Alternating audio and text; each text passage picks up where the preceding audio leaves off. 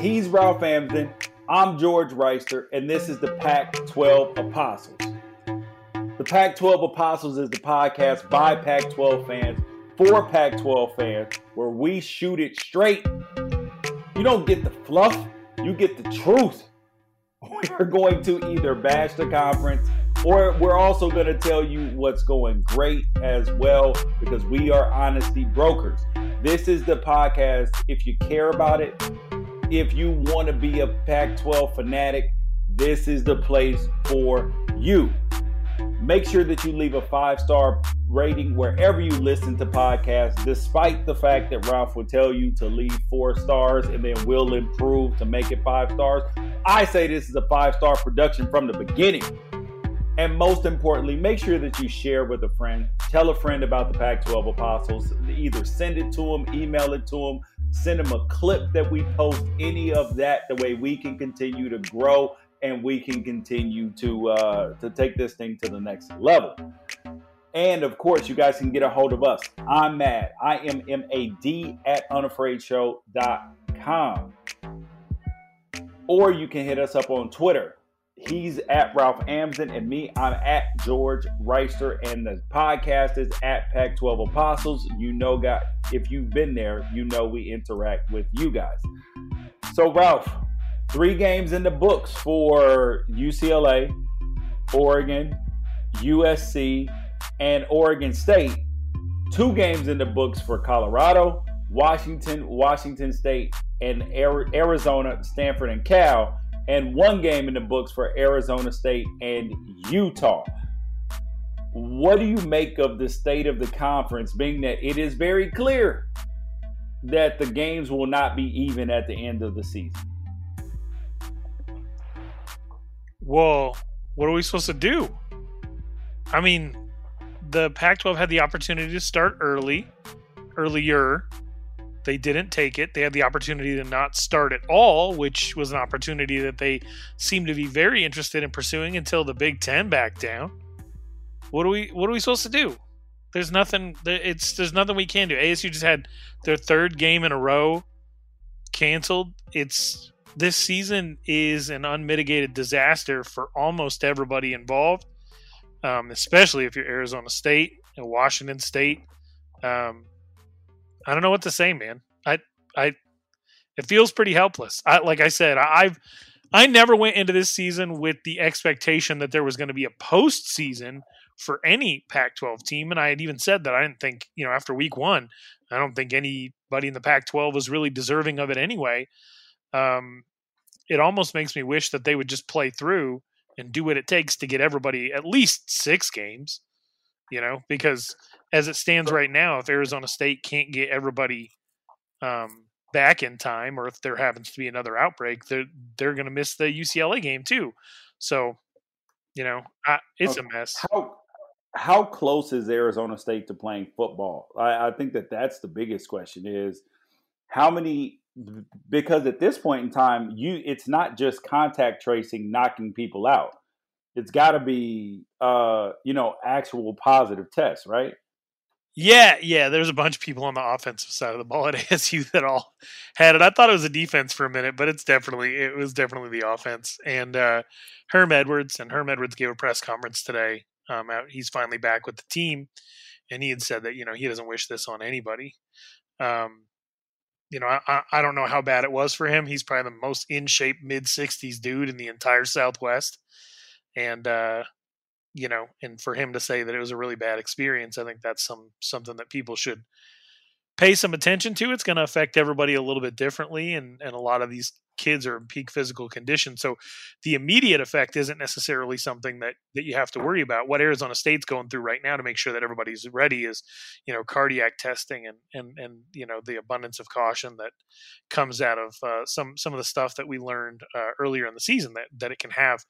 That it can cause some inflammation and stuff like that in the heart muscles. So as soon as everybody's cleared to go, then they should be able to get back practicing. My guess is by Thursday, Friday, they'll be able to put a team together at least that can get out on the practice field and then start getting ready for UCLA. Okay, so your prediction is that that they'll be able to play next week? I think so. Against UCLA. I think so. I don't. You never know. You never know what can happen. But everything that I've heard is that they should be ready to go for the 11th. We've had a couple of columnists down here in Arizona suggest that they just schedule a game with the University of Arizona and call it a season. And that's definitely not in the hearts and minds of any of these ASU players. They're pissed off. They want to play. So Arizona is looking at playing 4 games this year, potentially. And all of these things, like, truthfully, have had an impact on the college football playoff, the first rankings that have come out. I didn't like the first rankings that came out. Only 2 Pac-12 teams ranked. You have Oregon at 15 and USC at 18. John Wilner actually even had in his AP rankings, he had Oregon at 18, which I thought was absolutely asinine, even though I like John. That was ridiculous. I still believe so. In looking at the rankings, I had a bunch of questions. First thing was, how are they really viewing teams that have played less amount of games? Because they have Wisconsin with 1 loss at 16, and they got absolutely boat raced by Northwestern. They have Ohio State behind Clemson, even though Clemson lost to Notre Dame, and they only beat Boston College by 6 points. And I look at this saying, all right, that the Pac-12 still has a chance to make the college football playoff.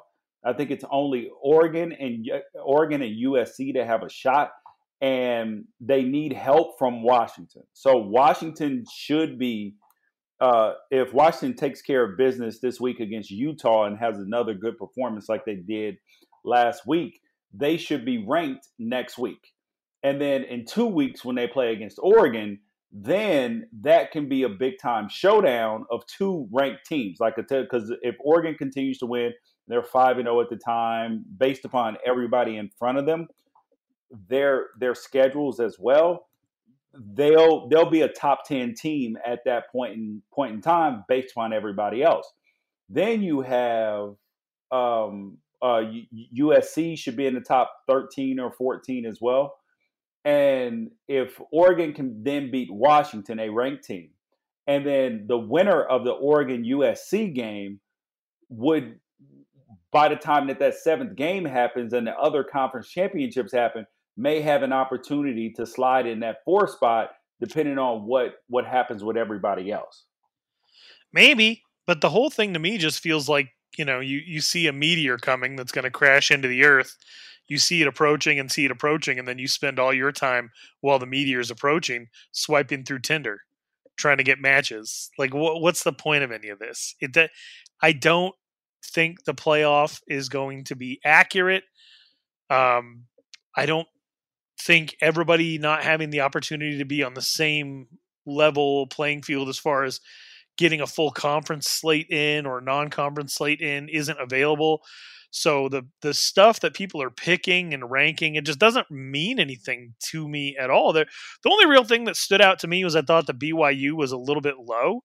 And then even then, it was like, well, but it doesn't matter. None of this matters. It's just, it's even more subjective than it is in any other year. You have to come up with some type of explanation as to why you wouldn't have Washington on there. And then that explanation could or could not make sense. It just isn't something I'm putting a ton of energy into trying to figure out how the Pac-12 can get in on the national title conversation, when week to week we're trying to just get 2/3 of the Pac-12 games in, period. And so I don't know, man. I just I did get a little laugh out of BYU being 14, knowing that University of Wyoming's athletic director is on the selection committee, and those 2 schools hate each other a great deal. So maybe there's something to that. No, dude, BYU was where they were supposed to be, and they actually deserved what they got too, especially because they did not want to. Washington, according to Bruce Feldman's sources, they wanted to play. They were trying to schedule against BYU. BYU wanted to wait until after the college football playoff rankings came out, but BYU is saying, well, the Pac-12 wouldn't guarantee the game because they wanted to play their conference games, and I find that there's probably a little bit of truth to that. But I think a lot of it had to do with they wanted to see where they were, to see if they were going to be in a good position, because the teams that they've played Navy, Troy, La Tech, UTSA, Texas State, Houston, who's terrible this year, Western Kentucky, Boise State without a quarterback, North Alabama. That's who they've played. They have one game left against San Diego State, and now they're going to have to beg the Pac-12 to get games. They're going to have to beg. As soon as another Pac-12 game is canceled, they're going to have to beg. They're going to have to – they're probably calling up Colorado right now because we're going to find out very shortly if USC can even play this week. And because they – or if they get players knocked out by contact tracing because they had a player test positive after they got back from Utah last week. So BYU needs to beg the Pac-12 for games, which ultimately could help USC and Oregon as well, and even Washington, because if they can get a game against Washington, if somebody else has to cancel, which they should have been playing this weekend anyway, then that would boost up the Pac-12 conference if Washington can win, and also would have given Washington an opportunity to get in the college football playoff conversation as well. Yeah, I don't know. I know that everybody had a really, really fun time bagging on BYU this week because of their slogan. It was like any team, anytime, any place. But the idea that we've gotten accustomed to the fact that any school should just be willing to drop everything and schedule somebody on 6 days notice is a little bit concerning to me. Like I'm not for that. And so I don't, I'm a little bit less apt to make fun of BYU. There's plenty of stuff to bag on the Cougars for historically that I don't necessarily take much of an exception with this. When you put it in conjunction of some of their fans thinking that they deserved to be ranked higher, and then when you look at it through the lens of their rivalry with Utah and the fact that Utah gets to play Washington, and BYU's biggest expressed fear is that Washington would have dropped them to play somebody like Utah in the first place. You know, it's definitely all stuff that you can have a little bit of a laugh at, but I don't want to beat up on them too bad. Everyone's just trying to get games in. Oh, you're so nice. You are so nice. Yeah, but okay, let me reframe let me reframe it. Washington was available because why? Because the team that they were going to play for the Apple Cup was not able to because a bunch of kids, you know, through contact tracing or whatever, are being affected by a terrible disease. So it's like you have to really reframe what you're looking at to be able to find something funny. And I'll laugh at anything. You know me, George, you know I will. But anytime we're talking about, you know, poking at somebody because of the trying to make the best bad decision relative to the pandemic, I always want to make sure that relative to the pandemic is included in any one of those sentences. And again, I'm all for roasting BYU. I'm all for Cougars fans being in their feelings, especially being somebody who's from Wyoming, and that was the chosen rival for a really long time. And the best season of Wyoming football ever was when they went 10-2, lost to BYU twice, and didn't get into a bowl in 1996. So definitely still pissed at the Cougars for that. But I don't know, man. What am I supposed to say? That like, oh, they already got 9 games in. Like they're golden. It should have been Washington that was champing at the bit to make sure that they did whatever it took to make that happen, because that's the thing that you want, is to just be able to get on the field and play games. And as it stands right now, BYU's played more football than anybody in the entire country. So I certainly don't feel sorry for them. And I'm not, I'm not too eager to poke at them for wanting to make sure that they were in the best possible situation. I get all that for sure. Yeah, I think that BYU started listening to their own press clippings and reading them as well, and they think that they're better than they really are. They are playing good football, but I mean, if you give Washington this same schedule, what happens? You know what I mean? If you give Washington State this same exact schedule, what happens? If you give UCLA the same schedule so far, same thing. So I'm not getting ready to sit here and act like that this BYU team is that good. I'm not. You can save that for somebody else. I'm not buying it. What was your thoughts about about the state of I would say the state of the Apple Cup in general? Because there are some people asking that Washington State should cancel one of their future games to make sure that the Apple Cup gets played. Ooh, that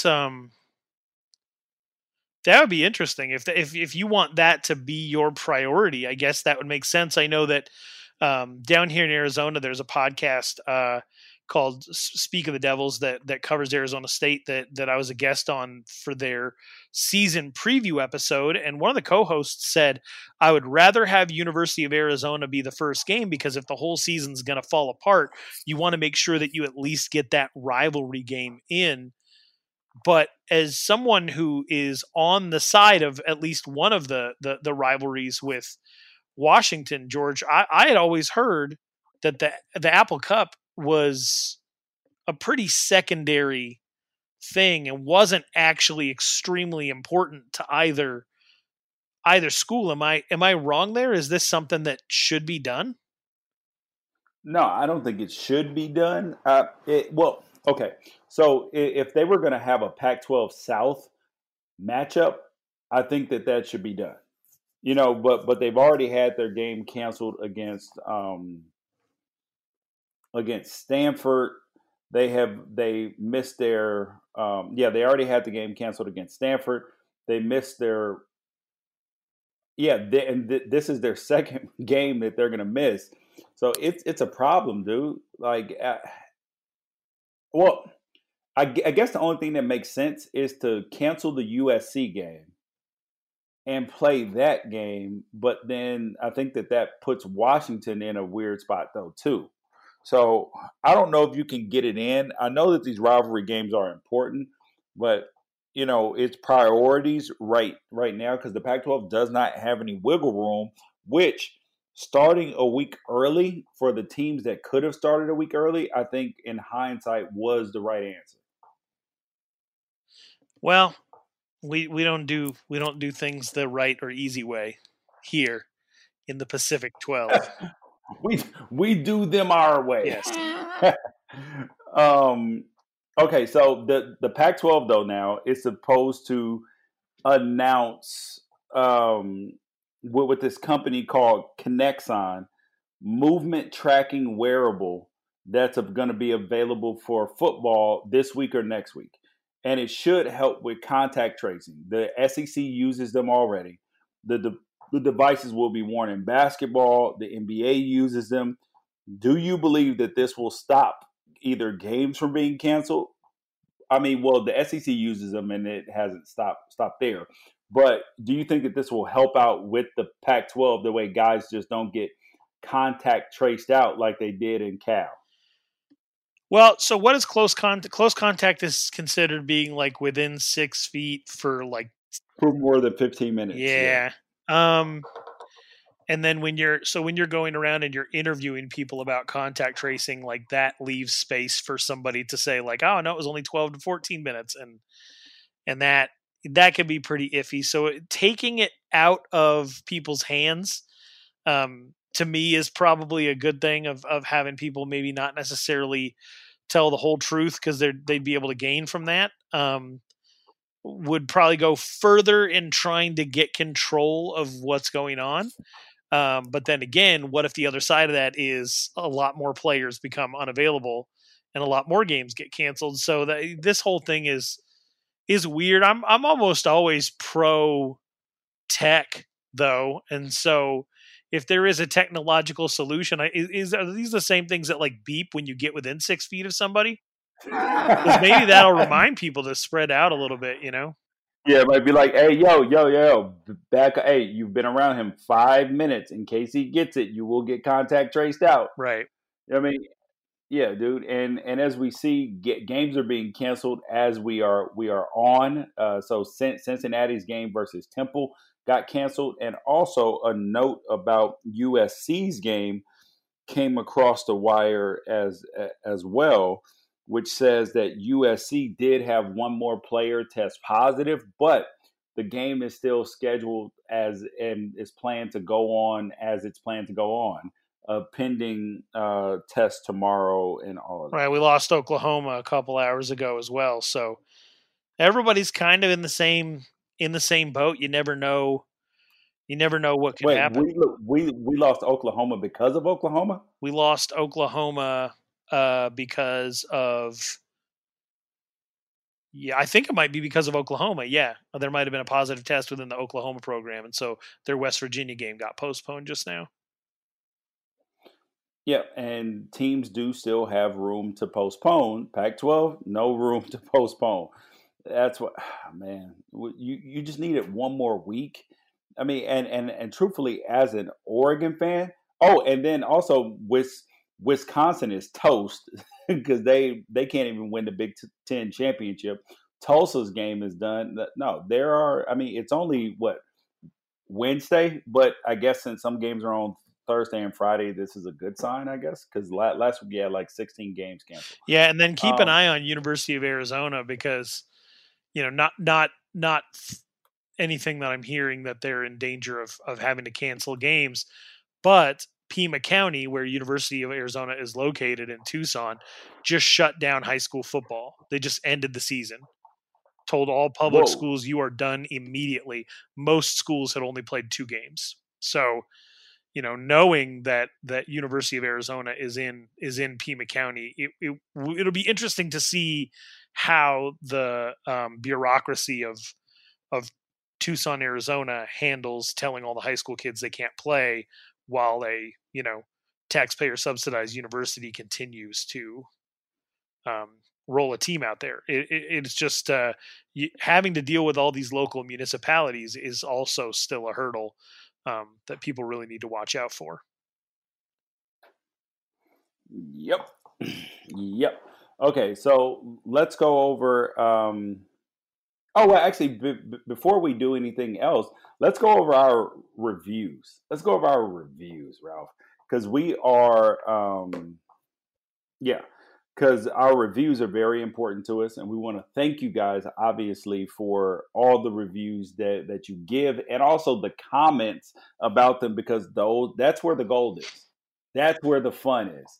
And Ralph asked you guys to leave a 4-star review if you like the podcast, and then if we live up to your expectations and we modify it enough that that way it's to your satisfaction. But I say we put on a 5-star program from the beginning. You give people what they deserve from the beginning. You don't have to. That's like, this reminds me of when I was a freshman at the Buckley School. And I led our team in, I think, points, assists, rebounds, and blocks as a freshman on the varsity. And they gave the MVP to somebody else because he was a senior. And they said that it's important, that I could get it a different year because it's pretty much a senior award. I was like, what kind of assist does that make? And this is what you're asking for, Ralph. Hey, I'm just asking for an interactive experience with our fans. You're the one that leads off every show saying that this is by Pac-12 fans, for Pac-12 fans. So I'm giving them the ability to interact with us, to claim some ownership. I like that. I like when they leave the 4-star review and tell us what we can do to make it 5.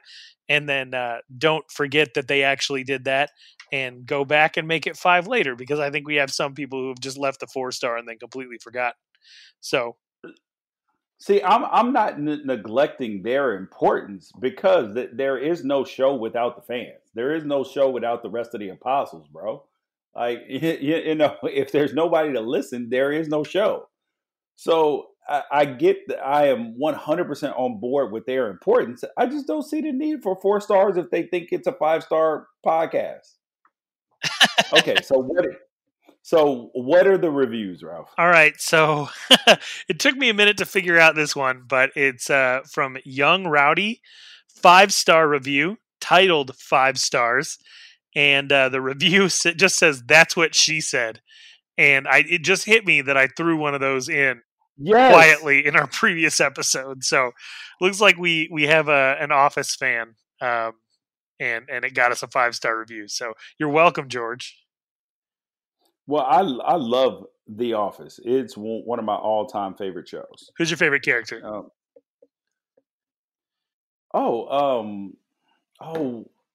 Jim. Okay. I'm a Jim guy. Okay. Who are you? I'm a big fan of the Warehouse guys. I think any episode that involves like Craig Robinson and everybody from the Warehouse is like I just watched basketball with my son, where they were playing basketball in the warehouse against Pam's fiance and all the rest of the Warehouse guys. Yeah. And Michael pretends to get injured. Yeah, that was funny. And I mean Patrice O'Neal, Patrice O'Neal being in that show is, I know he's only in 10 episodes maybe throughout the whole thing, but he's the best. Okay, what's the other review? All right, so our other review is a 4-star review. I'm sorry.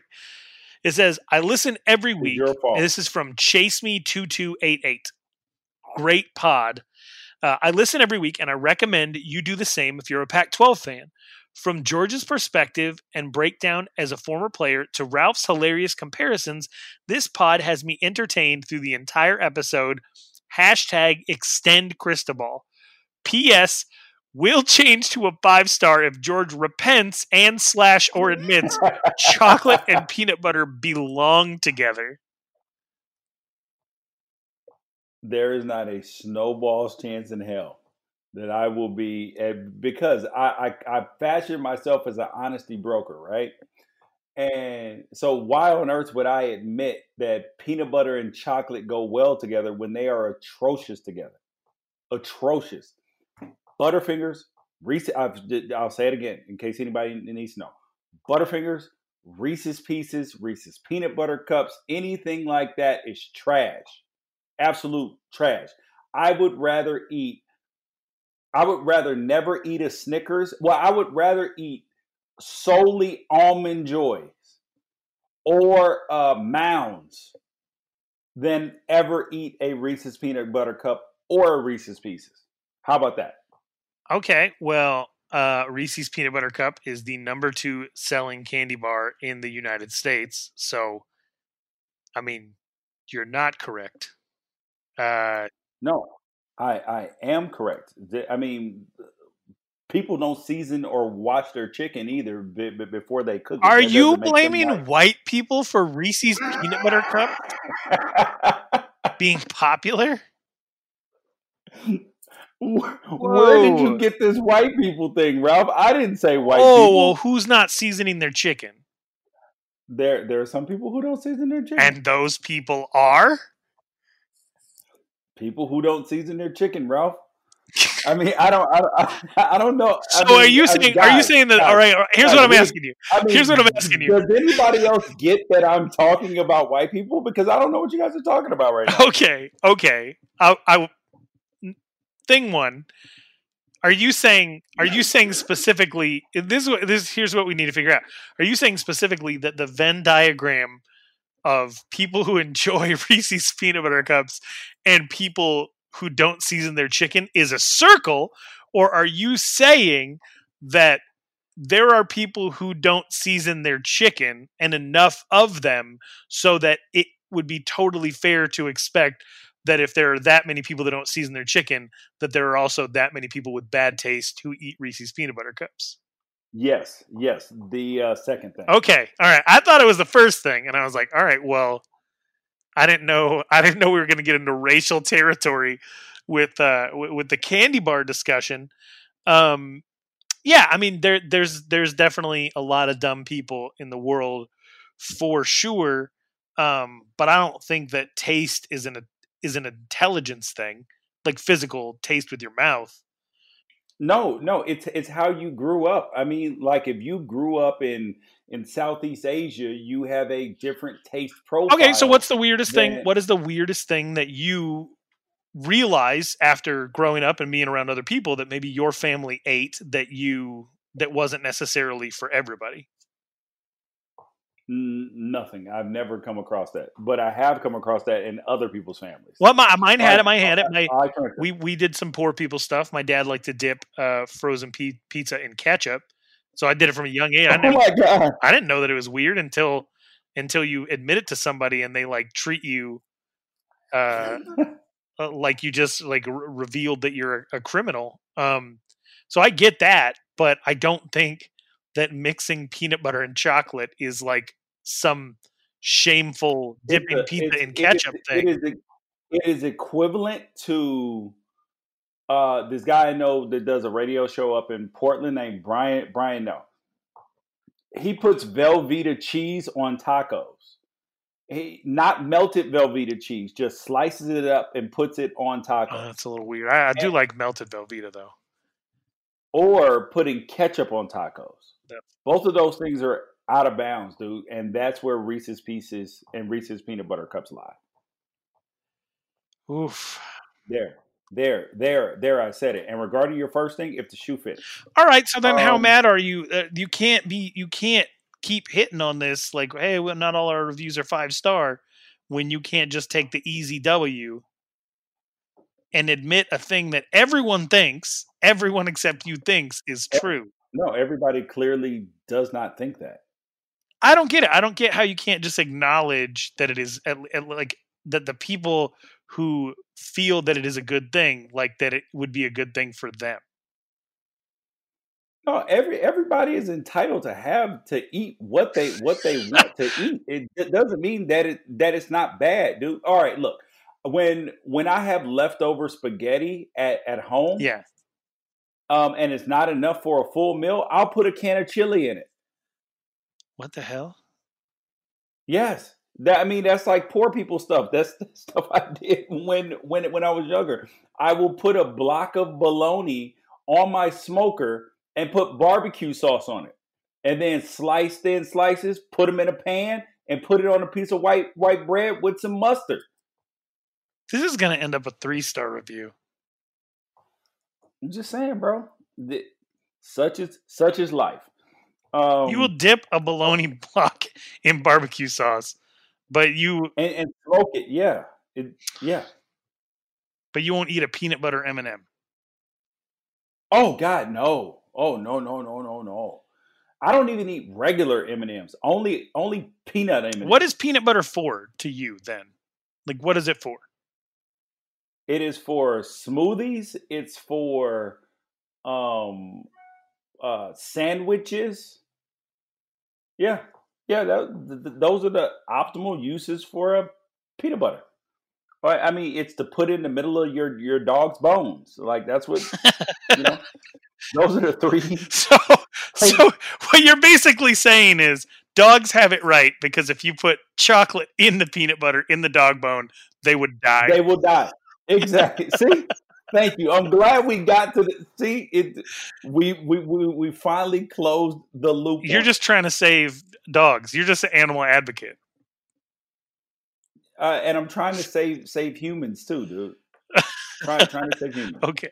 Because people's taste buds are clearly broken. That's why they come to my house and eat, or to my mom's, and they're like, "Damn, bro, like this seasoning on here is amazing." And I'm like, "Oh, okay, this is the house that you grew up in." And it's not just white people. There's a teammate that I played with who was a fabulous player, who's from Florida. And when I moved down there, I went to his house. I went to his mom's house, and she cooked, and I was like, "What the hell is going on, Black Southern lady?" And she didn't know how to cook like that. So yeah, so it's not just it's not just it's not the melanin that makes your food bland or bad. It's who taught you how to do it. I'm actually like I'm straight up on Google right now trying to find out like if Reese's knows which race of people buys their products. That would be a good sign. Who buys more of it? Okay, let's get to the games, Ralph. As you continue to try to find that out. So last week we had 4 Pac-12 games go off. The Colorado State, the Arizona State Colorado game got called off because of Arizona, and the Stanford Washington State game got called off because of Arizona State. I'm sorry, because of Washington State. So here we are, Ralph. So the first game that we're going to talk about is a game that was not in terms of a lot of consequence in the Pac-12, but it was noteworthy though. Cal, who is 0-2 now, lost to Oregon State, 31-27. Actually, Ralph, before we even get started, let's talk about what are our standings right now with our picks. I'm giving you the option to not talk about it if you would like. What were the results from last week, Ralph? Okay, so we went into the week. You were 5-3 against the spread. I was 4-4. I went 4-0 against the spread. I don't know if you were just feeling contrarian, but you went 0-4 against the spread. So that brings my record against the spread on the season to 8-4, and yours to 5-7. And then straight up, I was also 4-0, and you went 2-2. So my record straight up on the season is now 9-3, and yours is 8-4. Okay. So I'm right where I want to be. So we got Cal and Oregon State, and Cal won by 4 points. I clearly picked. Who did I pick in this game? I picked. You picked Cal. Cal to win. Yeah, you were. Yeah, you like had an existential crisis on whether you thought Cal was going to screw you over by only winning by 3 points. And with like a minute left, Cal was up by 3, and I was laughing pretty hard about it. And then it didn't matter because Oregon State won the game. Yeah, so Jamar Jefferson rushed for 186 yards on 18 carries. Are we revisiting your Pac-12 running back rankings? No. Well, actually, we can. So I have said that that Gary Brightwell from Arizona is the best back in the Pac-12. That has not changed, Ralph. Just because of this Cal-Oregon State game, Jamar Jefferson is having a good season so far. He's having a really good season so far. He's leading the Pac-12 in rushing right now. And he also, so he's doing a very good job. He has, he's second in the well, he has the most total yards. The kid, Jared Broussard, is averaging more yards per game with 154 versus Jamar Jefferson, who's averaging 149.7, but one has played 3 games, the other one's played 2, and Jamar Jefferson has rushed for 449 total yards. What do you want me to say, Ralph? Like, Gary Brightwell is still a better back. That doesn't mean that, and truthfully, the second best back in the Pac-12 plays for UCLA. And then I'm going Jamar Jefferson. Interesting. I don't know. I didn't agree with you about Gary Brightwell last week, but I don't think we can hold this week against him because they didn't really use him. They got down big, and they weren't really going to try to run the ball out of a 37-0 hole. But I think just as far as your traditional north-south running back, your Kenyon Drake style running back, I like I like Jamar Jefferson right now the most in the Pac-12. I don't think you can hold this performance against him. He did what he was supposed to. No, he did. I think he's a good back. What was your impression of the rest of the Oregon State offense? Because Tristan Gebbia, 12 for 20.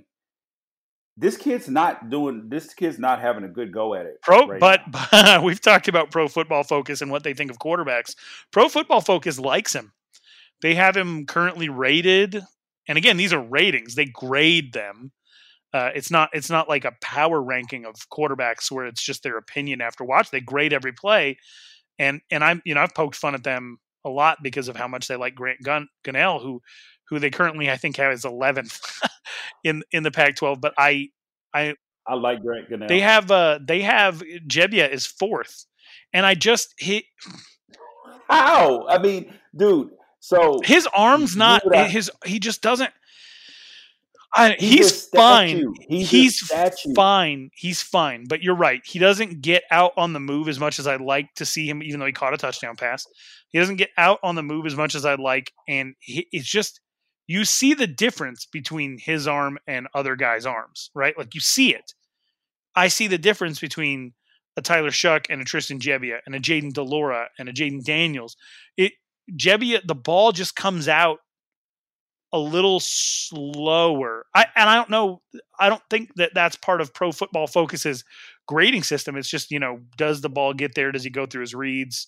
And all that. But I was not impressed, and I have not been impressed so far.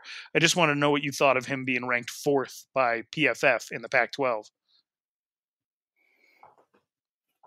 Okay, so I have Tyler Shuck above him, Jaden Delora above him. Sam Neuer's playing pretty well too. Sam Neuer's number 1 according to them. Yeah, and Keaton Slovis as well, because he's come up clutch, even though he's been kind of during the rest of it.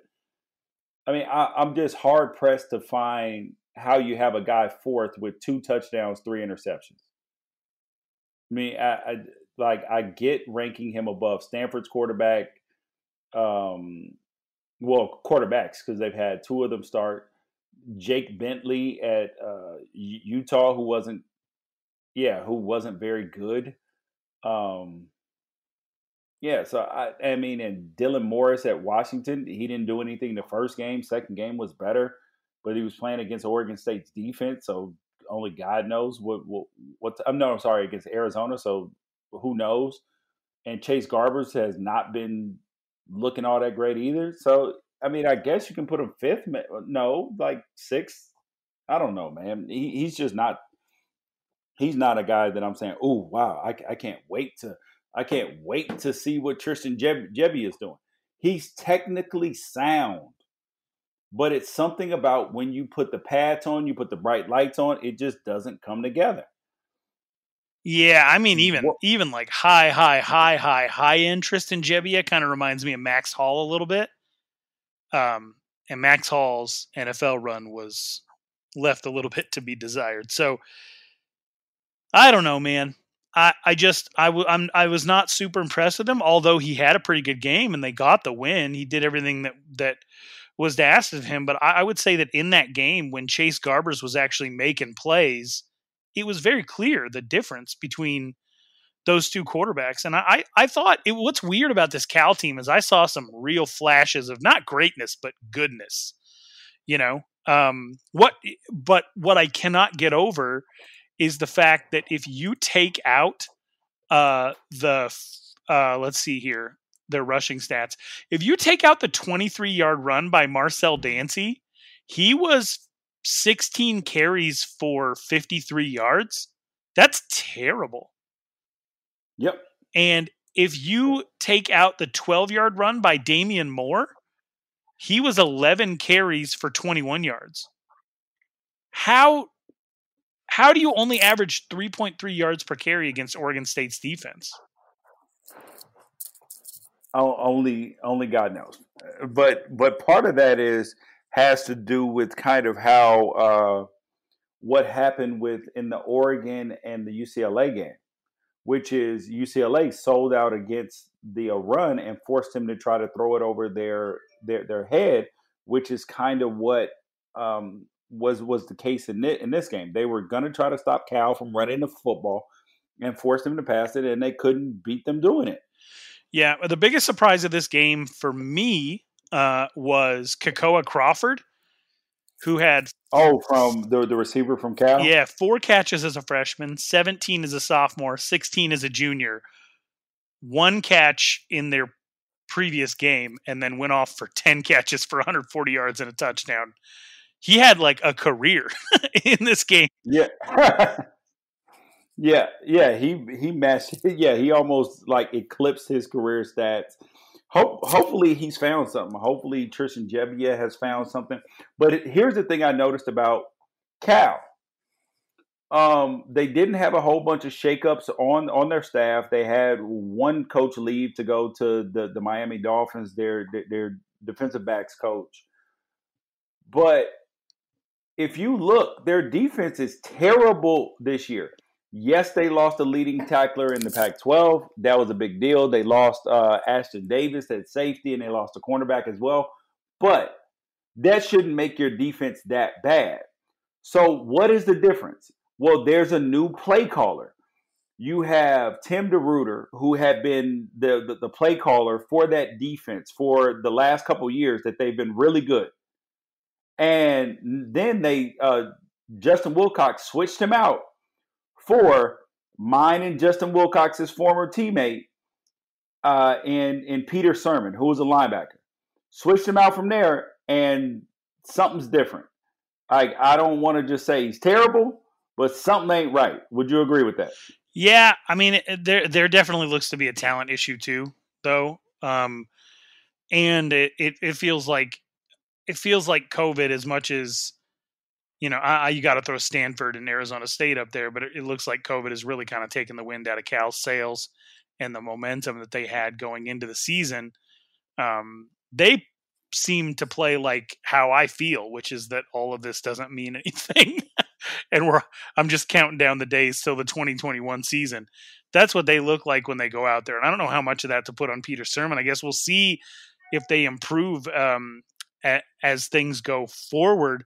But the not having the defensive line be able to practice with your team, and then not having them all be able to practice together, none of it is really a recipe for success unless you really have everything together. And you know, say what you want about Cal only really losing a few people out of their secondary. They were very important players, and you know, they also lost the leading tackler in the entire Pac-12.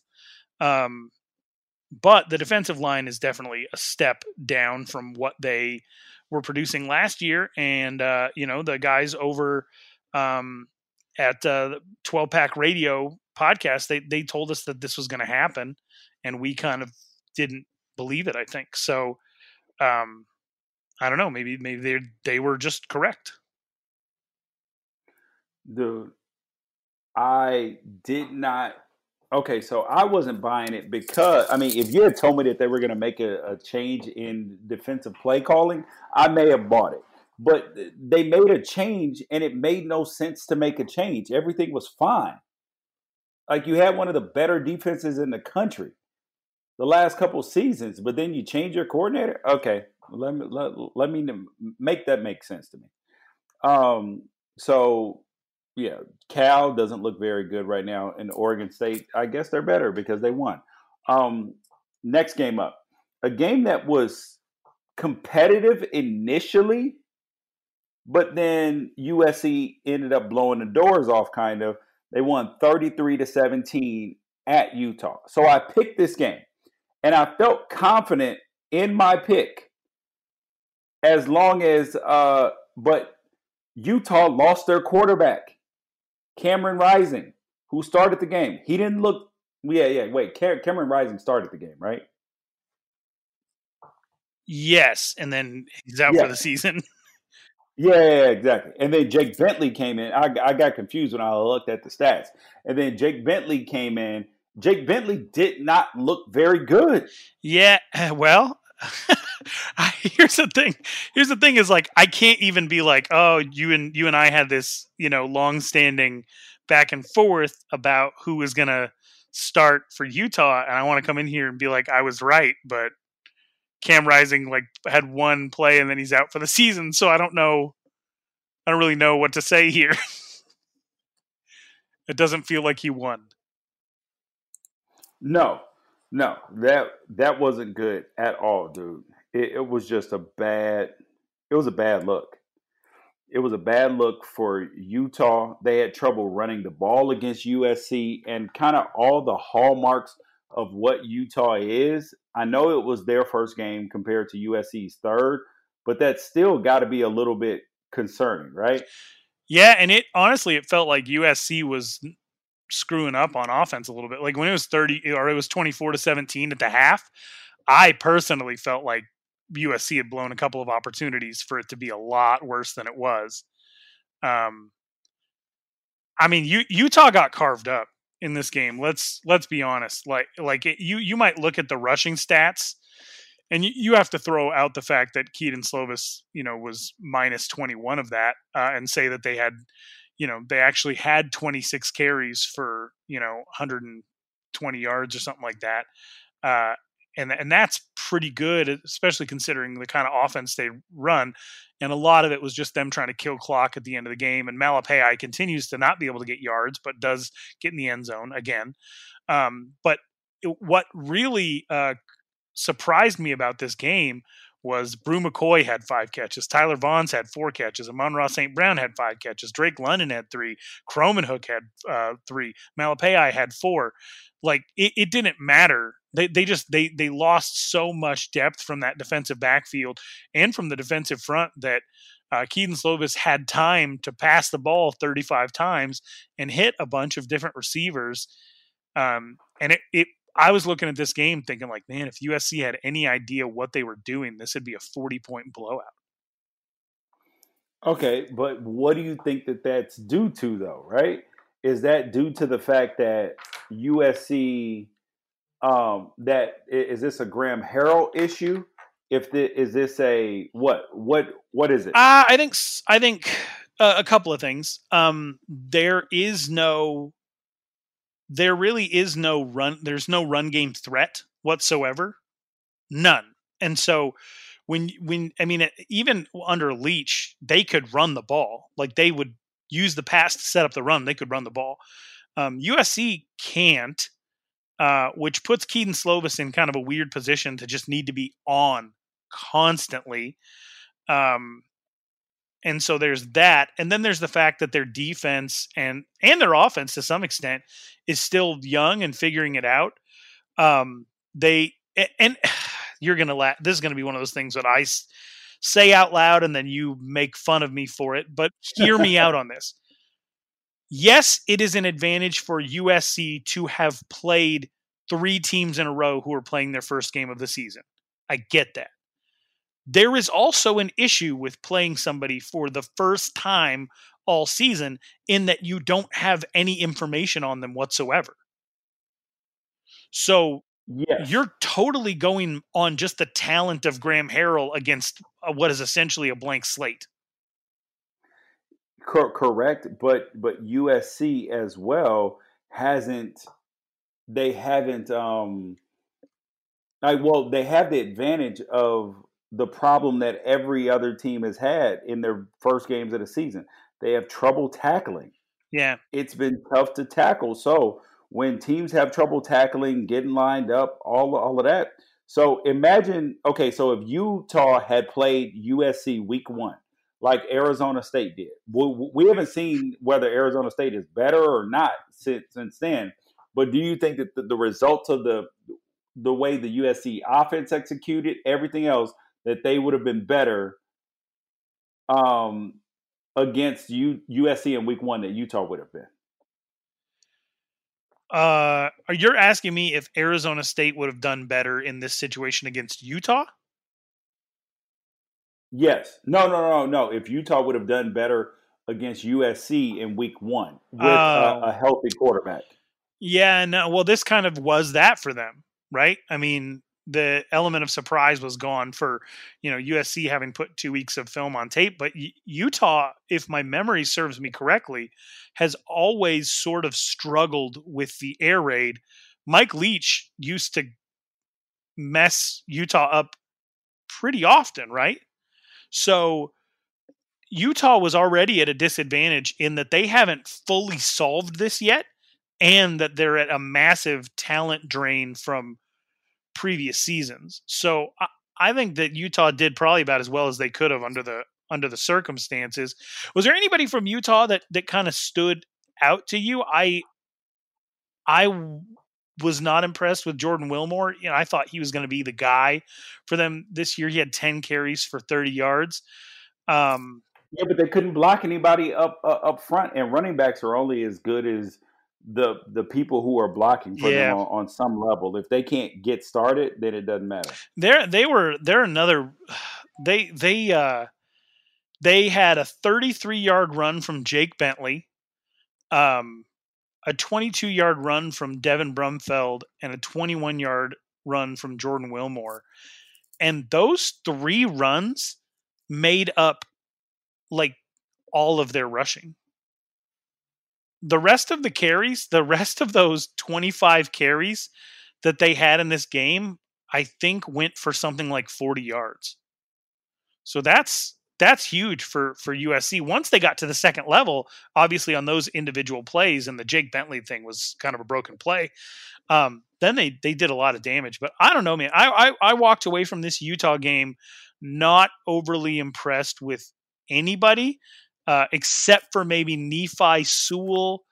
And yeah, he had a good game. He had a touchdown and interception. I liked the Samson Nakua touchdown. It was kind of nice. But other than that, I don't know, man.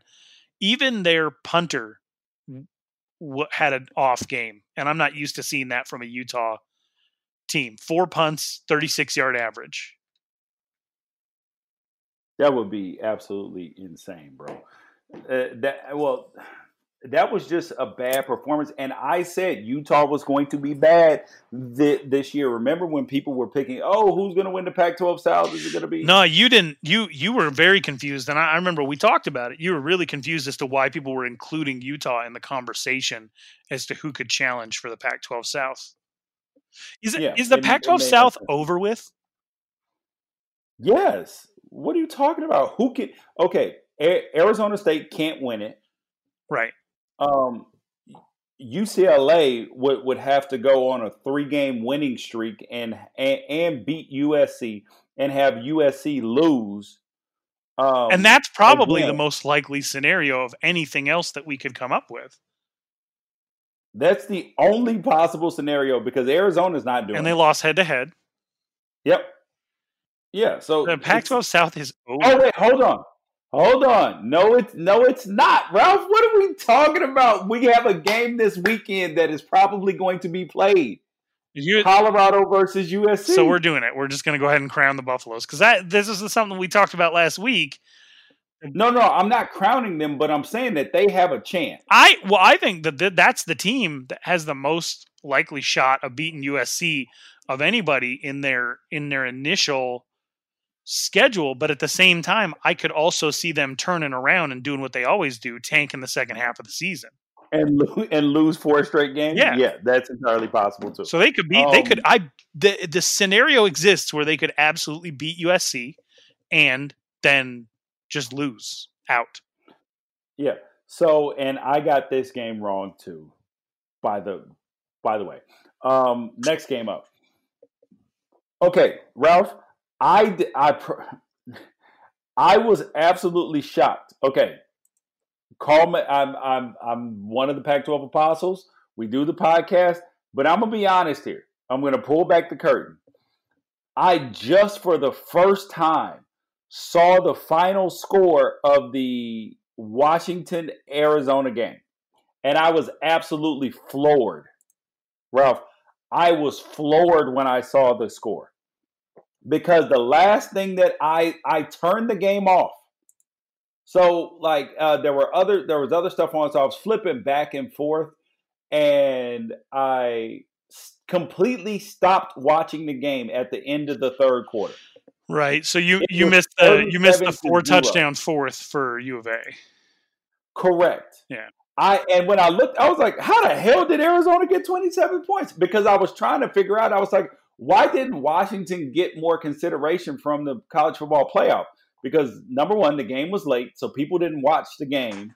And then they saw the score 27-44, but that's not it. It was 37-0. They scored 28 points in garbage time, which is a problem. Like I get that you've put other people in, but style points matter in this season. And Grant Gunnell or Grant Gunnell, however you say his name, finished 27 for 39, 259 and 3 touchdowns, and probably 90% of that, obviously all the touchdowns, but 90% of that came in the fourth quarter. Oh yeah. He had 40 passing yards with 5 minutes left in the third quarter. I think he ended the third quarter with like 57 passing yards. Washington just quit. They just quit. And I'll tell you exactly when it happened. It happened when the line was it a linebacker for University of Arizona, Paris something. Paris Shand. When Paris Shand sacked Dylan Morris late in the third quarter, that was when everything changed. Because then Peyton Henry missed a field goal. And when Peyton Henry missed a field goal, University of Arizona took the ball and they went down and scored. And then Washington scored on 3 plays. And then U of A got the ball back, scored again, and then a 3 and out for Washington. U of A got the ball back, scored again, another 3 and out for Washington. U of A got the ball back, scored again, and then the game ended. So they just turned it off. But that's a problem though, right? I mean, is it? They were up 37-0 attempting a field goal with less than a minute left in the third quarter of the game. How do you keep that energy? Like, there's not even a crowd. I don't. So when your backups come in, they shouldn't give up 27 points in a quarter. That's my point. I mean, I guess, but it would be a lot easier to not give up 27 points in a quarter if you didn't have 2 3 and outs and a 3-play drive that ended with a 54-yard touchdown run from Richard Newton, which, by the way, we do have somebody out there who's keeping me accountable on everything bad that I said about all these University of Washington running backs and wanted to make sure that on this podcast, I gave Richard Newton some love. I am looking forward to seeing what University of Washington does in their running game this week. This is a prove it week for me. If they can do it against Utah, after Malapei averaged 3 yards a carry, if they can do it against Utah, then I'll start talking more positive about more than just Sean McGrew in this running game. Richard Newton is going to make an argument for at least one of the top 10 running backs in the Pac-12. I can see that. I can see that. So what was your ultimate takeaway from the Huskies? Because mine was their defense was absolutely smothering for 3 quarters. And I was like, wow, this team, I was confused about what to make out of them because they came out throwing the ball after Jimmy Lake came out with a hat that said, run the damn ball, which clearly threw Arizona off because of what they did against Oregon State. And the Arizona coaches were like, well, they're going to run it. They're going to run it. And then they came out bombs away on the first play. Yeah, my initial thought was like, holy cow, these guys rolled deep, deep, deep. I remember last week I said I wasn't sure that Zion Tupuola-Fatui was that he had a good game or that he just had 2 good plays. And then he comes out in this game, he has 2 sacks and 2 tackles for loss. And it's like, oh no, he's really good. Actually, he was good all game long. University of Arizona just didn't have an answer, and the pressure came from everywhere. This was quite a defensive performance. I can't really speak to what happened in the fourth quarter because it was pointless. The whole thing was just completely pointless. University of Washington should have even been up by more, when they weren't able to do some things on offense. So yeah, the defense was fantastic, but the real takeaway for me in this game actually was that Dylan Morris showed off that he could sling it a little bit. That was not something that I saw from him last week. And yeah, I mean they're an impressive team. I don't know if they're the best team in the Pac-12 or anything, but they showed me something for sure in this game. Yeah, I thought that I was like, oh, this is a good. Yeah, I was like, this could be a really good football team. Like that, this is good. Next thing, the last game of the weekend was the Oregon versus. Yeah, the Oregon game. Who the heck they play? UCLA. Yeah, they had. You've UCLA already tried to wipe it from your memory because it was ugly. Yes, it was. And Oregon has not been playing well in the first half, even though they were up 21-4. Even though they were up 24-17 at halftime, thanks to a pick six with no time on the clock. So that's back-to-back weeks they've had amazing plays to close the half. Tyler Shugg goes for 3 touchdowns. Chase Griffin, UCLA's quarterback, he had a really measured and a good day. Like, they didn't ask him to do too much. And the fact that he wasn't a turnover machine, even though he had 2 interceptions, one of them was late in the game when he was forced to, push the ball down the field some. And then the other one he got crushed on. So I actually was like, he might be better than Dorian Thompson-Robinson. Better or better for the team? Ooh. Maybe both. No. Maybe a tad bit of both. Come on. Dorian Thompson-Robinson is at least one of the more talented players in the Pac-12. He doesn't really. He's the JaVale McGee of Pac-12. JaVale McGee? Just tragic Bronson. Ends up on Shaqtin' Up every week. Yes, he ends up on Shaqtin' a Fool. That's what he does. He makes a bunch of good plays. He's at times has deserved to be an NBA starter. He has now won an NBA championship. He deserves to be on an NBA roster. But at the same time, he does Shaqtin' a Fool things, which makes it hard to win football games. And this kid, Chase Griffin, is clearly not a Shaqtin' a Fool guy. So I think that makes it easier for UCLA to win football games, and I would consider a change. Interesting. I mean, they lost. They lost to a better football team. They lost because he threw a pick six before the half. I mean, you could put that on Chip Kelly, though. Could have just taken a knee. Here are some fundamental truths that we learned in this game. Oregon's offensive line might not be as good as people were touting them to be, especially in the run game. 34 carries for 88 yards is brutal. 2.6 yards a carry. Can't do that, especially against UCLA.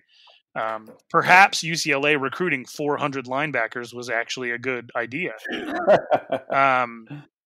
CJ Verdell, 12 carries for 18 yards. Can't have that. And a fumble 6. Yeah. Are we going to talk about Travis Dye?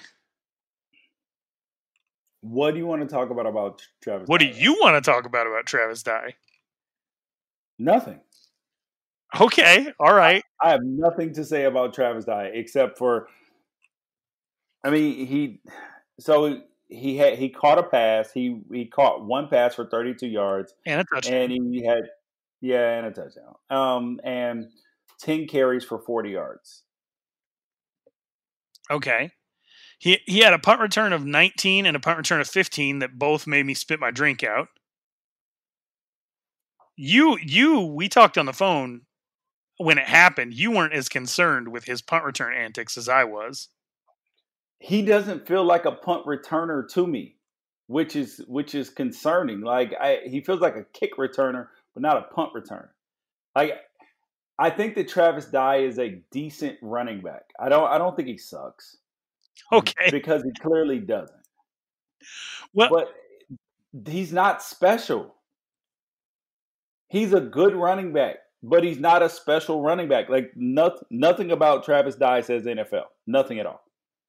Is that the mark though? Can you just be a good college football player?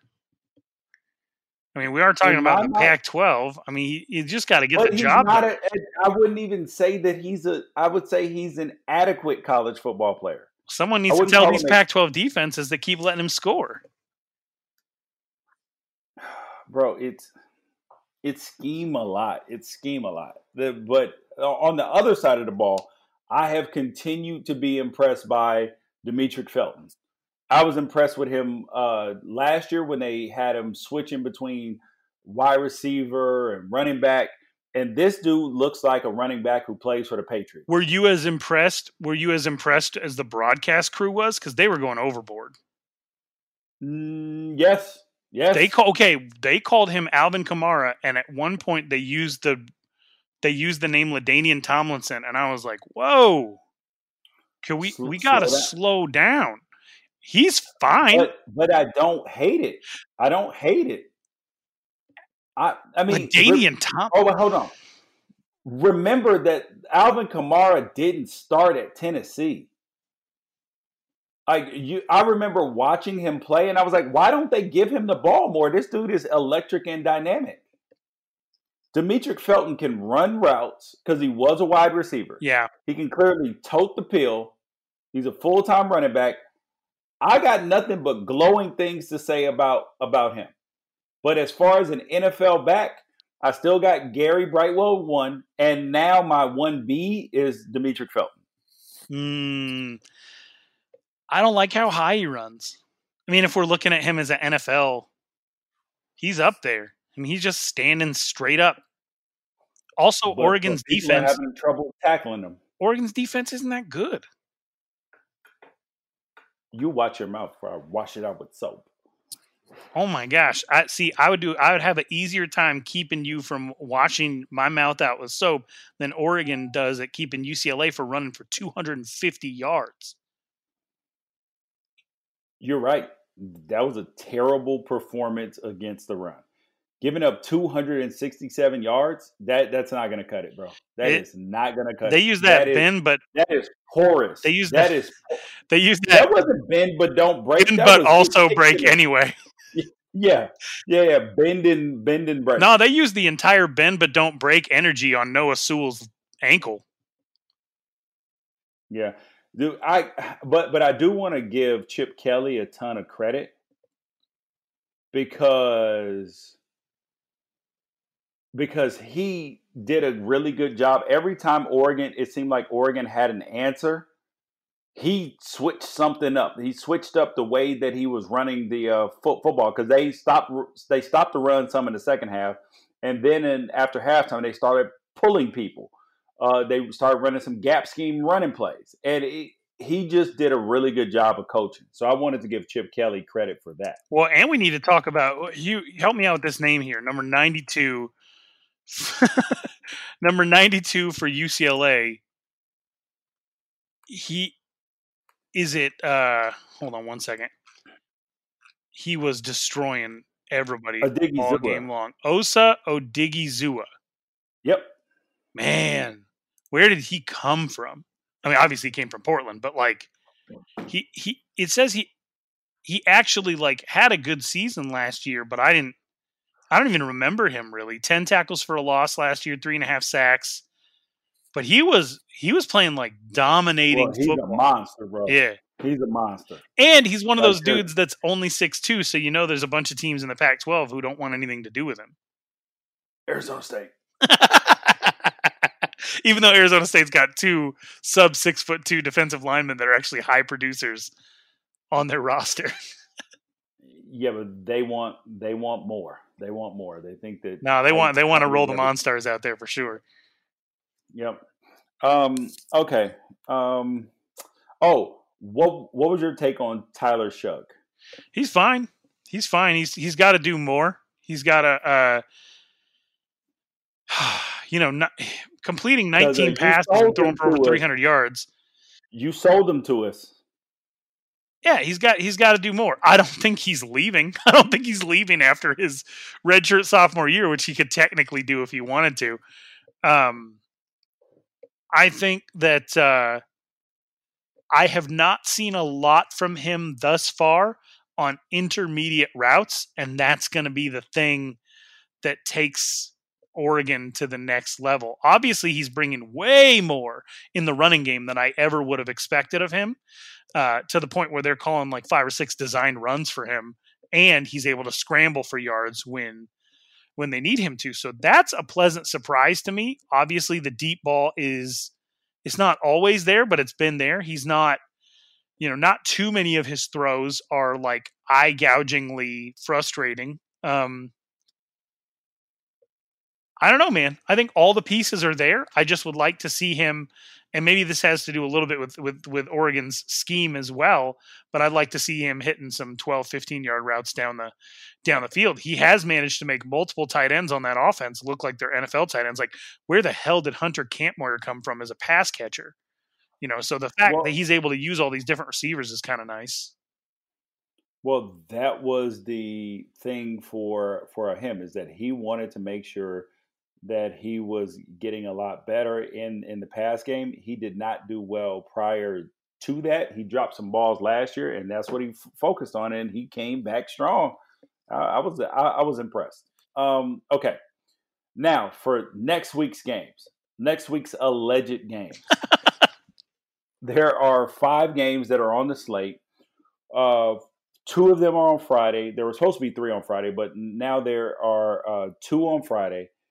And we will go over those slightly and see what happens, because they appear to be going on right now as of Wednesday. So you have Stanford at Cal. So it's time to make our picks, Ralph. And I am going to wreck you this week, just so you know.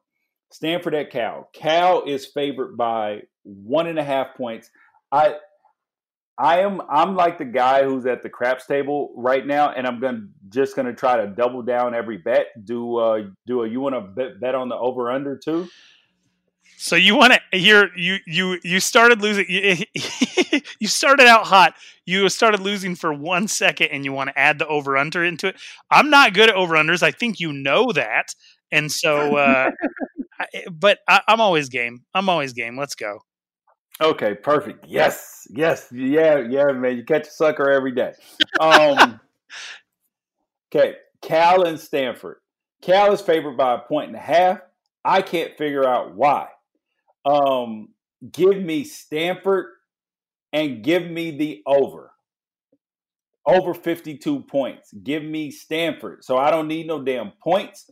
Cal is losing this football game, and Cal fans would probably be upset if they listen to this podcast, but there are no Stanford and there are no Cal fans. So I don't think anybody cares.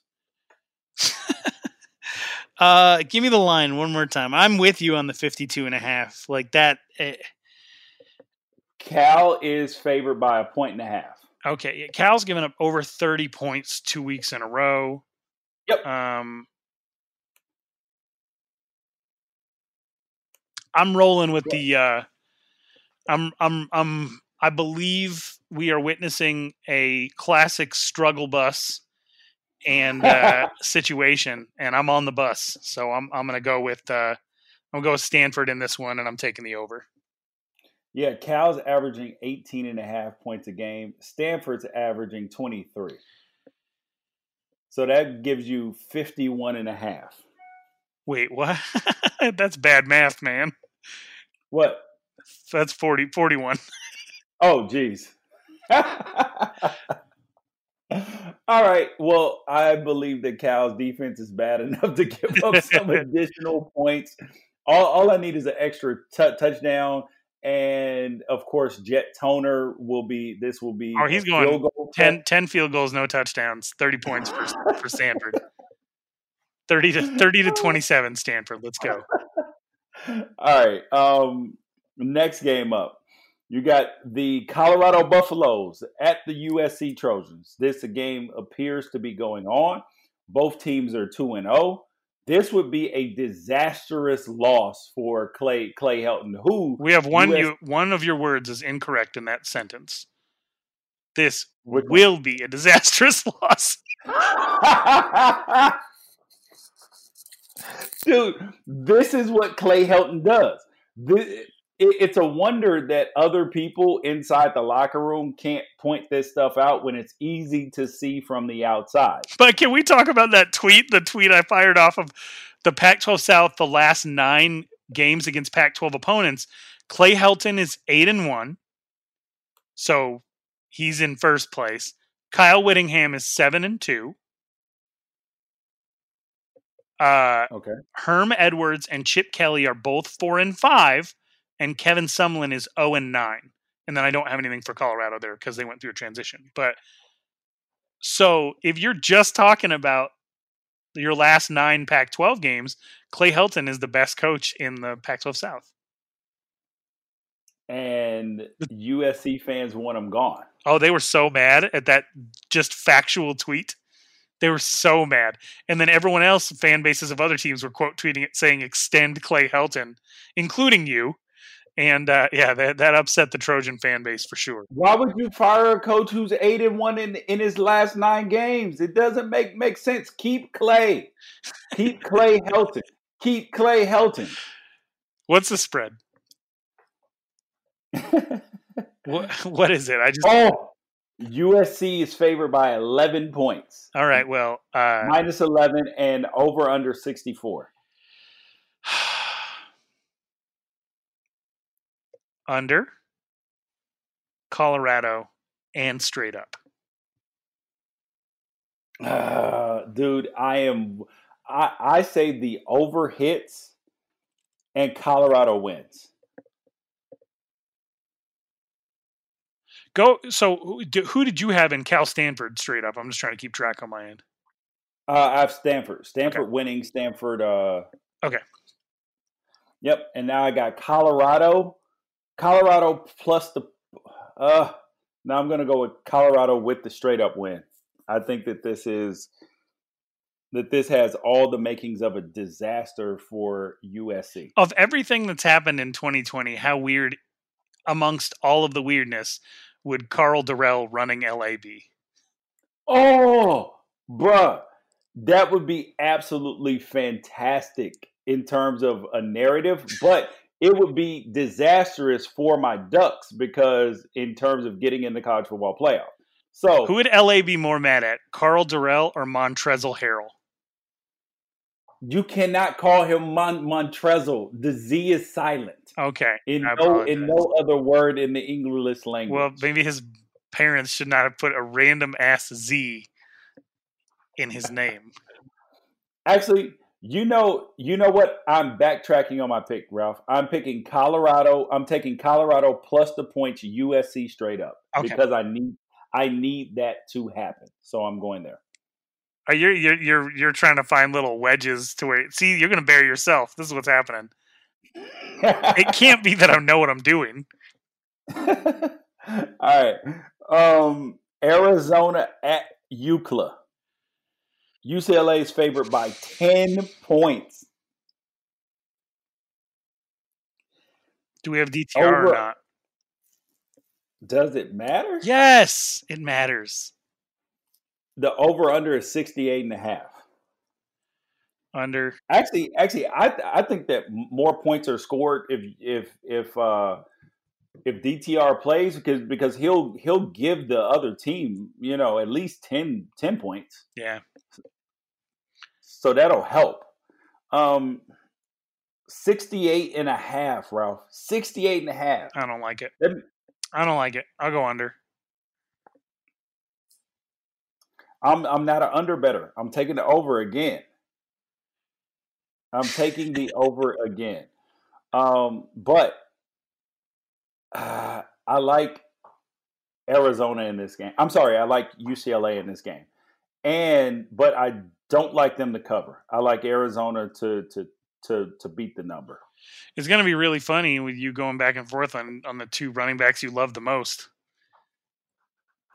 This is going to be just a fun weekend of you texting me random stuff, because not only is this game going down where you'll never not be watching a running back you love, but you also have on Sunday Justin Herbert against Josh Allen, and we got to have some type of side bet on that. The Chargers lose leads. I'm not. Yeah, but no, I'm not talking about the win. I'm talking about which quarterback plays better. Yeah. Oh, I will absolutely take a bet on that, because Justin Herbert is a top 8 quarterback in the NFL. Top 8. What are the stakes? Because I think what I would, if Josh Allen outperforms Justin Herbert, you gotta, at least for an afternoon, change your display name on Twitter to Khalil Tate #1 fan. How about I change it to Josh Allen? Josh Allen #1 fan. Okay. because his family actually hates me. I don't know if you saw this. Or was that your burner account hitting me up when Josh Allen was coming out in the draft? Now that I realize that, it could have been your burner. I don't have a burner. I promise I don't have a burner. But I have a lot of Twitter accounts that I run. I could use as a burner, but I don't. I don't do that. No. Okay. So Josh Allen, #1 fan, and okay. All right. What's the other side of that bet?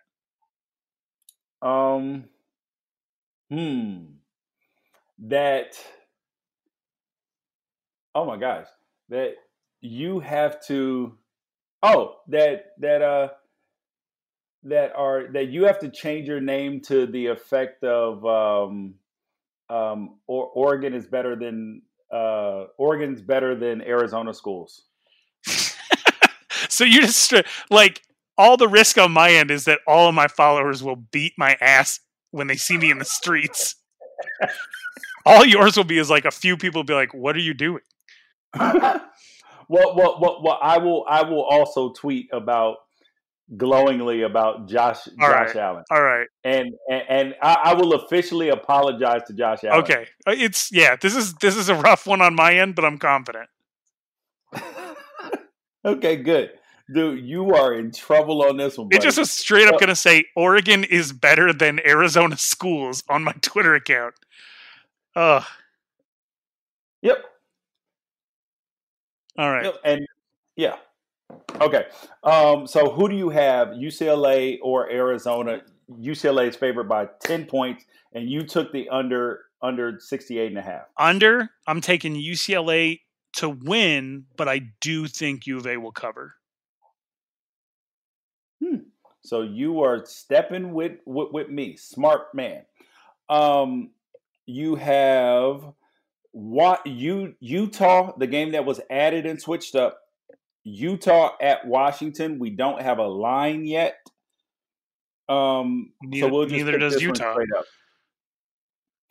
You're right about that. I think we're both in agreement that Washington is going to win this football game. Yeah. I mean, do we want to make one up? You just want to call it 7? Okay. Yeah. That seems like a fair line. Okay. Yeah. I mean, I'm gonna say Washington by 13 anyway. I agree. Washington. Anything under 10, I would take them. What do you think? So, what would impress you if Washington was able to do against Utah? Because it's now we're at the point of like, okay, do we take Washington seriously? What do you want to see from them in this game? I just want to see a dominating performance. I would like to see a better defensive performance than USC put on, because Washington's offense is not as, dynamic with playmakers, and they're not going to throw the ball as many times as USC is. So I want to see Washington's defense be absolutely smothering. And I want to see them not give up 27 points in the fourth quarter. Like I want to look at the game and say, "Oh wow, ooh, that defense now, ooh, hey man, they might be able to beat the Ducks." That's what I want to say after the end of the game for me to believe in Washington. Last game up, Oregon at Oregon State. Oregon's favored by 14 points. They have the number one offense in the conference in terms of total offense, 499.7 yards per game. And they are the number two scoring offense at 38.7 points per game. Yeah. What is this game called now? It's no longer the Civil War. It is the Oregon game right now. It is called Beat the Beavers. Just how badly? I don't like the 14 points, not with the way that Oregon's defense has been playing, and not with Jamar Jefferson out there. I tell you what, it's not going to look good for Oregon's defense if Gebbia is as good as Pro Football Focus wants to pretend that he is. Stop, dude. That's not possible. So here's where Oregon is struggling. Oregon is struggling because their corners are playing fine. Their safeties are struggling. So they're not able to play as much man-to-man coverage as they have been able to play last year. Oregon State's wide receivers are not special in that way. So they should be able to play more man-to-man coverage, stack the box, and stop the run.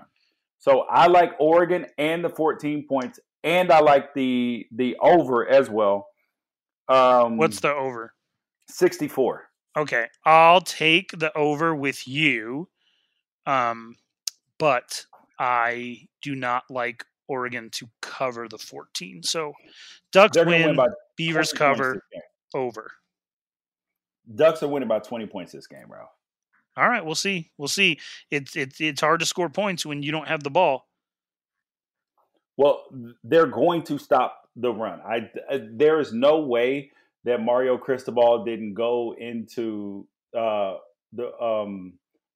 defensive coordinator's office and say, excuse me, 260, 270 yards, excuse me, fix it. And you know that they pride themselves on being a physical football team, and it's not working right now. So it's time to get on the bus, and they will figure it out. And this is a game that will be a complete mismatch. Do we have anything else left, Ralph? No, basketball season just now tipped off. Arizona State's on the court. You want to throw out who? We'll just go with who you think's going to win, and we'll start recapping games next week. But who you think's going to win the conference? The two popular choices right now seem to be ASU and UCLA. Yeah.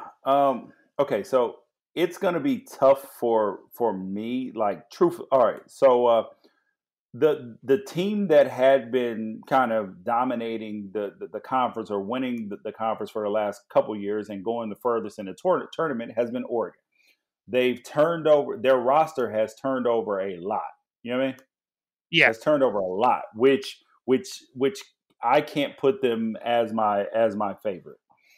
But I don't trust Arizona State. Yeah, yes, they have Cashmere back. No, I'm sorry, Alizé. Yeah, they got Remy back. They got Alonzo Verge back, and then they have 2 5-star recruits added to the fold in Josh Christopher and Marcus Bagley. Yeah, so I don't trust freshmen.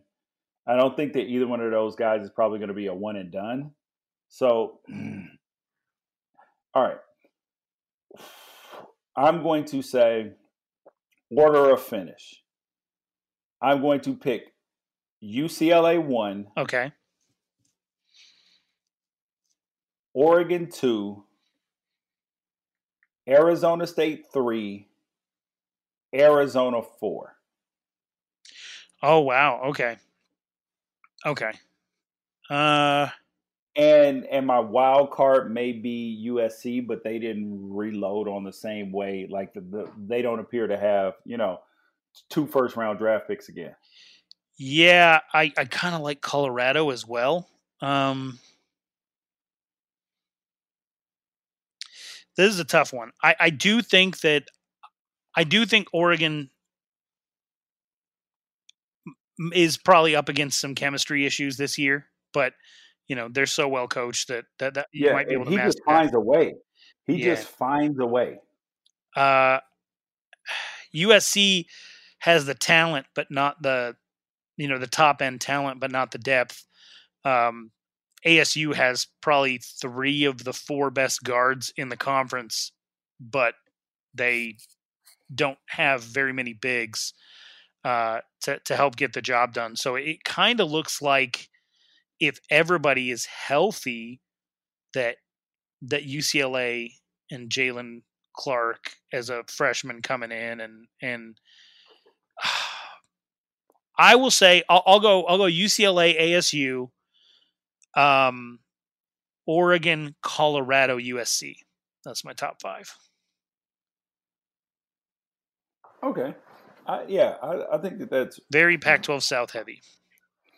Yeah, well, the Pac-12 South, because Washington has continued to underwhelm. Even that, like, how are they so bad when they have so much talent, or at least what the NBA feels is talent? And Colorado State is nowhere near there. Oregon State, same thing. Stanford, what the hell happened to Stanford basketball? And Cal is, yeah, bro.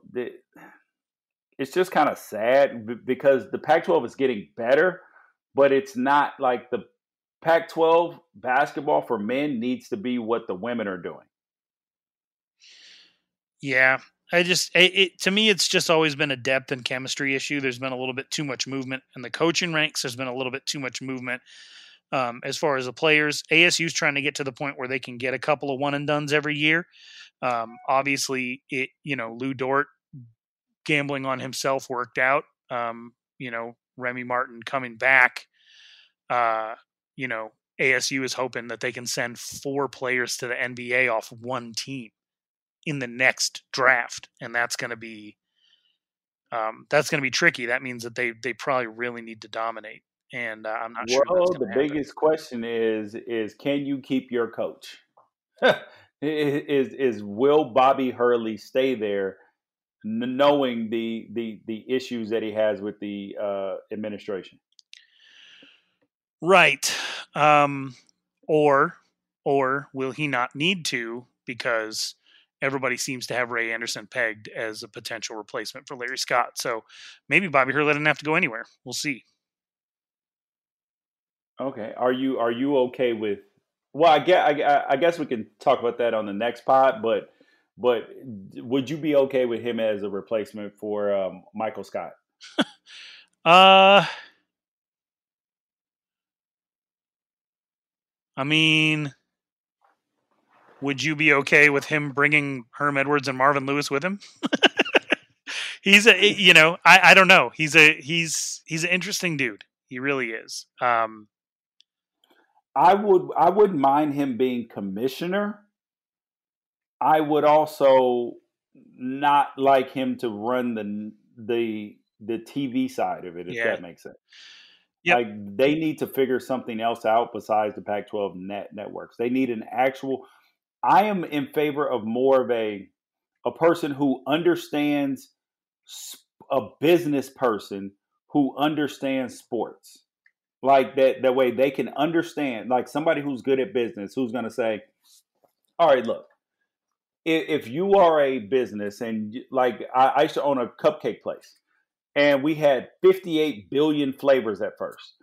And the first thing you have to do is you have to go in and say which flavors are selling the best. Not which flavors do I like the best. Which flavors do the customers like the best? And then you trim the fat around that. So football is the biggest customer. I mean, it drives everything. So you have to feed football more than you have to feed anything else. And somebody who understands that is the person who needs to be in charge. Even if it makes other people upset because they feel neglected. At the end of the day, the bills have to be paid.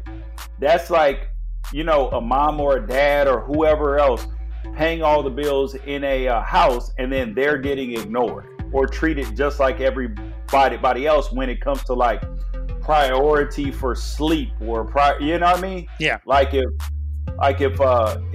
somebody is like, if mom or dad is paying all the bills, and then they need to go to sleep, the way they can go to work, but somebody wants to have a party or be loud, then you have to be like, no, dad needs to go to sleep. Well, I want to do that. It doesn't matter. Like, that has to be the priority, and that's what has to be the priority in the Pac-12, the moneymaker. Yeah. I mean, but my worry is that it's so eroded that it's going to be tough to come back from some of the damage that was done. So and anybody who comes in is going to need to be somebody, and right now Ray Anderson sits in on a bunch of these meetings and is buddy with Larry Scott. And my biggest issue with any change in leadership whatsoever needs to acknowledge that the previous administration, while well intentioned at times, was an abject failure. And I think any inability to do so, anybody that wants to tip a cap to Larry Scott's highly paid service is not somebody that I want taking the steering wheel, even if they're just being polite. I don't want somebody to be polite. I want somebody to advocate for this conference. I 100% agree with you. That is it for our show today, guys. Pac-12 Apostles, we appreciate your time, appreciate your energy. Enjoy the games this weekend as well. And hopefully you guys have a great holiday. Ralph is part Native American, so he doesn't do the Thanksgiving thing very much, and I acknowledge that for people, and I understand it, and it makes sense to me. So whatever your holiday is, however you celebrate it, hopefully that you are safe, corona-free, and healthy. Hey, just practice gratitude. We got a lot to be thankful for. I am thankful for you and your friendship, George, and for the fact that you're going to have to change your Twitter account to some nonsense here in the next couple of days. Well, I am thankful for you as well. I'm thankful for your friendship, and I'm thankful for all the Pac-12 Apostles and the people who care about this conference, care about this podcast, and all that. All right, guys, peace out.